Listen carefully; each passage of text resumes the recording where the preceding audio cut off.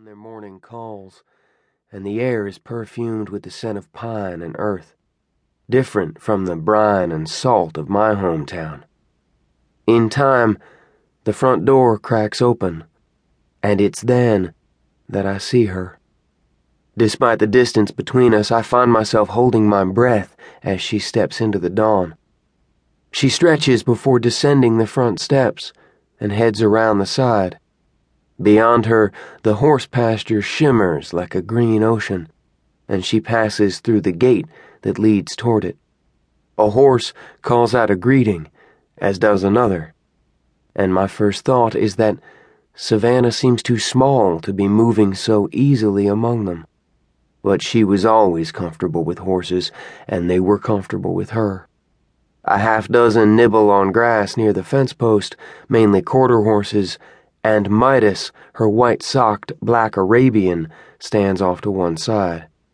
I rode with her once, luckily without injury, and as I was hanging on for dear life, I remember thinking that she looked so relaxed in the saddle that she could have been watching television. Savannah takes a moment to greet Midas now. She rubs his nose while she whispers something. She pats his haunches, and when she turns away, his ears prick up as she makes her way inside the barn. She vanishes, then emerges again carrying 2 pails, oats, I think.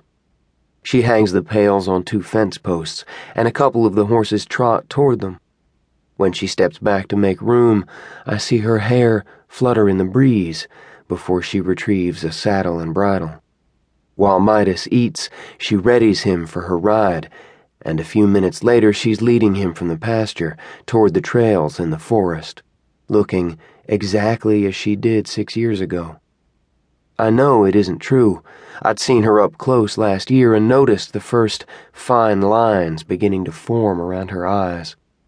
But the prism through which I view her remains for me unchanging.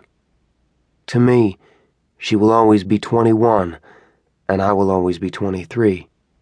I'd been stationed in Germany. I had yet to go to Fallujah or Baghdad or receive her letter, which I read in the railroad station in Samawa in the initial weeks of the campaign. I had yet to return home from the events that changed the course of my life. Now, at 29, I sometimes wonder about the choices I've made. The Army has become the only life I know. I don't know whether I should be pissed or pleased about that fact. Most of the time, I find myself going back and forth depending on the day. When people ask, I tell them I'm a grunt, and I mean it. I still live on base in Germany. I have maybe $1,000 in savings, and I haven't been on a date in years. I don't surf much anymore, even on leave, but on my days off I ride my Harley north or south, wherever my mood strikes me.